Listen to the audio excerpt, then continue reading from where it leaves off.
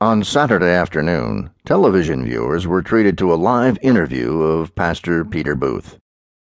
The piece was a segment on America's Talking About It, a lightweight feel-good news journal, and the interviewer was Barry Grubman, a producer turned reporter who formerly worked for a show called Hard News Tonight, which was anything but.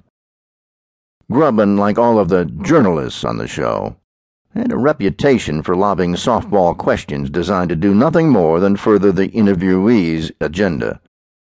What the audience didn't know was that the network had recently been acquired by a large Japanese conglomerate, and the new owners were determined to bring a trace of dignity back to American broadcasting. They decided that talkin', in particular, needed a facelift. It needed to tackle important issues head-on, in the tradition of Mike Wallace, or at the least, Geraldo Rivera. So the first question caught Peter Booth and 2.6 million viewers off guard. "Pastor, is it true you own a $20,000 desk?" The slightest hint of a smile crossed Peter Booth's face. He opened his mouth, then closed it. Finally, he said, "Interesting question." "Thank you.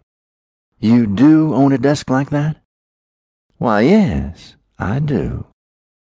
"And the desk was built from St. Helena gumwood, which is one of the most endangered trees in the world."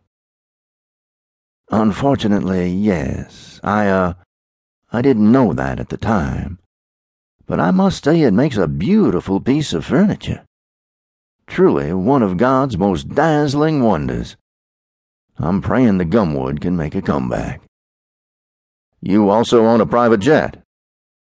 "God has asked me to deliver His word, and I see no reason to dally." Booth grinned at his own levity. "You own a second home in Carmel, California. 8 bedrooms, 9,000 square feet, right on the beach." Booth's smile broadened, but those who knew him well might have detected a hint of nervousness. "It's where I write some of my best sermons.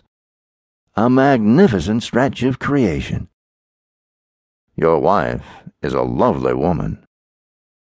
The abrupt change in questioning seemed to leave Booth perplexed. "She most certainly is." "Her long blonde mane has become somewhat of a trademark." "Vanessa is a trendsetter. No doubt about that." "I understand she spends $800 to have her hair cut and styled.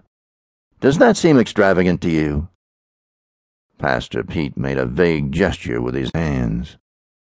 "Forgive me, but I have no idea what services like that typically cost."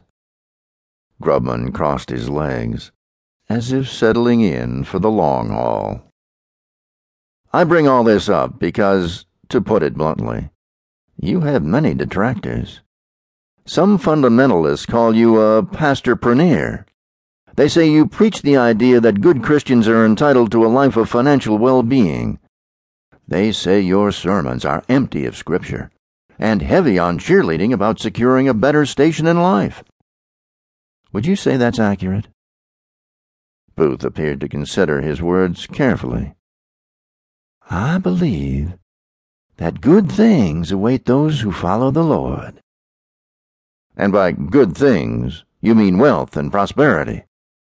A higher-paying job, a promotion, a big Christmas bonus."